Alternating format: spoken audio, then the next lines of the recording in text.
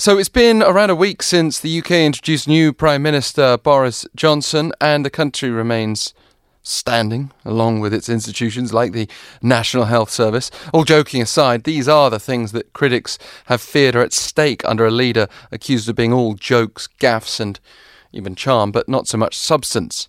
But is that a fair characterisation, with Iran issues under his nose and Brexit on the near horizon? Let's first hear from Professor Christopher Stafford from the School of Politics and International Relations at the University of Nottingham. Thank you for joining us.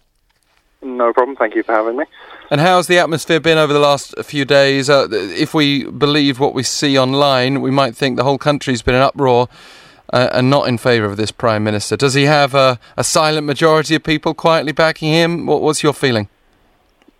He definitely has his supporters. Obviously, he's very popular with Conservative Party members. Obviously, that's why he won the leadership election. But he definitely has a large number of detractors, and the most recent opinion polls that I've seen, he's probably more popular than you might expect. But he's certainly the undecided voters are still quite numerous. So I think he's still got a lot of work to do if he wants to try and win the next election, at least, anyway. Well, I was curious about that, and it's a very hypothetical question. But if there was a general election right now, it kind of reminds me of the situation with President Trump in the United States.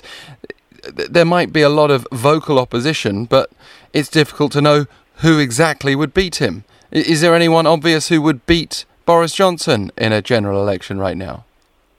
At the moment, I don't really see anyone. Obviously, Jeremy Corbyn, the leader of the main opposition party, the Labour Party, he would normally be the front runner, but he's actually, according to the opinion polls at least, he's quite a bit less popular than Johnson. He's dealing with a few issues with his party and the membership right now, so he doesn't look at the moment like a credible contender. The new Liberal Democrat leader, sort of the third party here, she seems quite popular. She's definitely picking up momentum, but as I said, they are the third party, so the chances of her beating Boris outright, or the Conservatives outright at least, I think are fairly slim. You would almost think that a snap election might be a wise move for him under the current circumstances, maybe a bit risky, but when do we expect to see a next election? It depends how the EU negotiations go, although I don't think there will be any more negotiations. So he's either going to want to call an election before the end of October, hoping that before Brexit happens, he can maybe convince the public that the future's bright, before it perhaps isn't. If not, he might want to try and hang on as long as he can before he's legally obliged to call the election, and hope that between leaving the European Union and that election, he manages to increase his standing with the public. Yeah, because it's almost before or much after this Brexit situation then. Yes. But if he did it before, it would turn into another Brexit vote.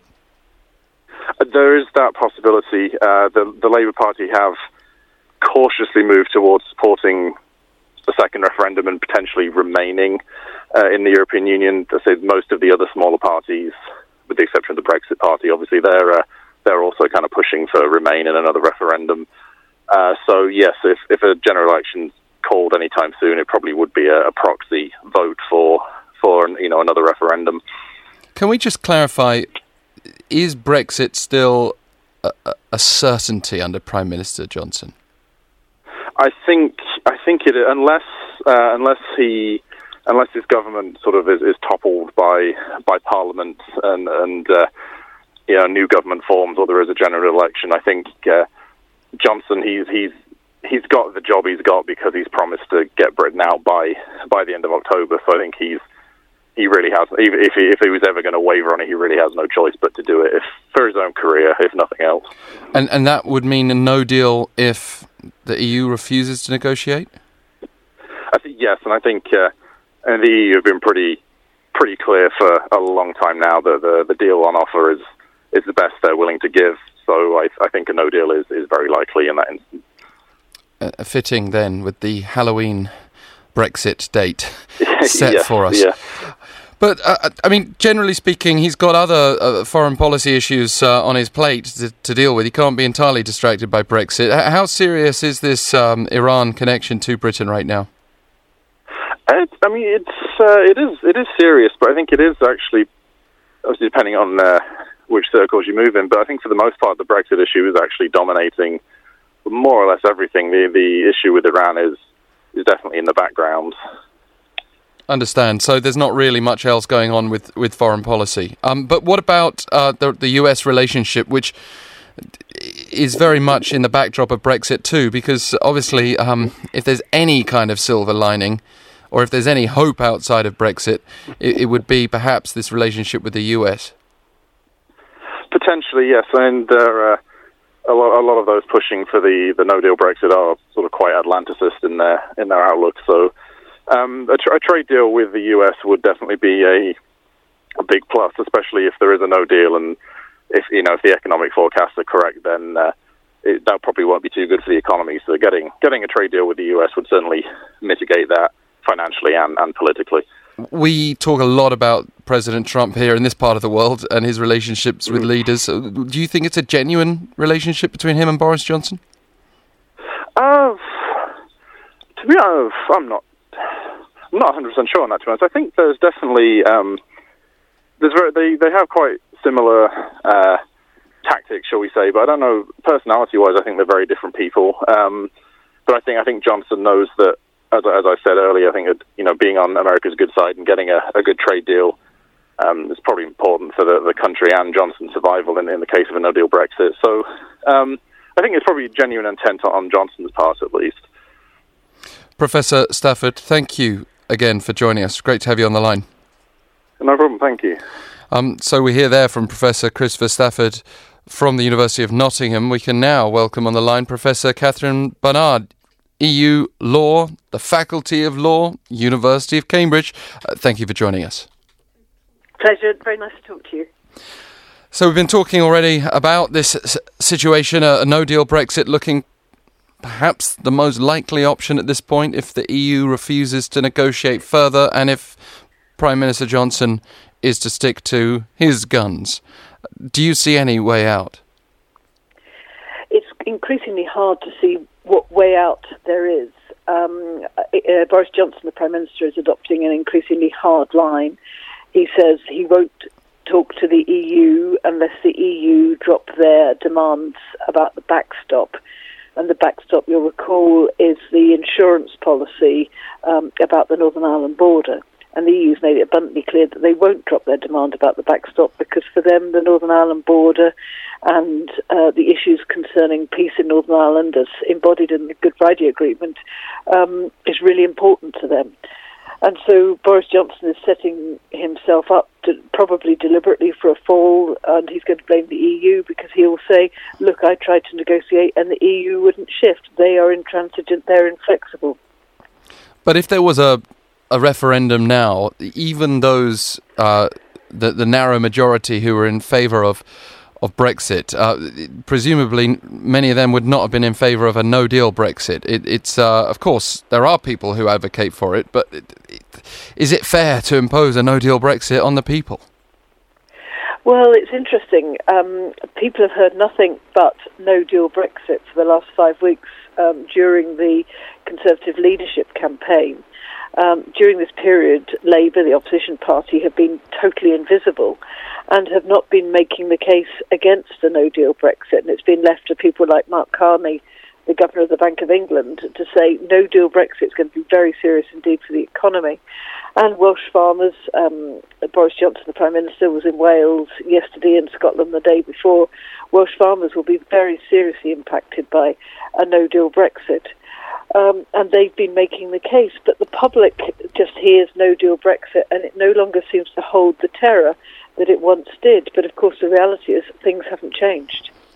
Your expertise in EU law, is even this sort of area of academia under threat under Brexit? Well, I think we would say that we might teach EU law in a rather different way, but the fact is the entire body of EU law is going to be incorporated into UK law. To use a jargon term, it's going to be called EU retained law. And actually, you need to understand quite a lot about the EU in order to be able to understand our own legislation giving effect to it. So there is a good argument that students still need to know it. A lot of our students will go on to work in city law firms who will be advising on EU and domestic law. And of course, ultimately, the UK itself will have its own internal market.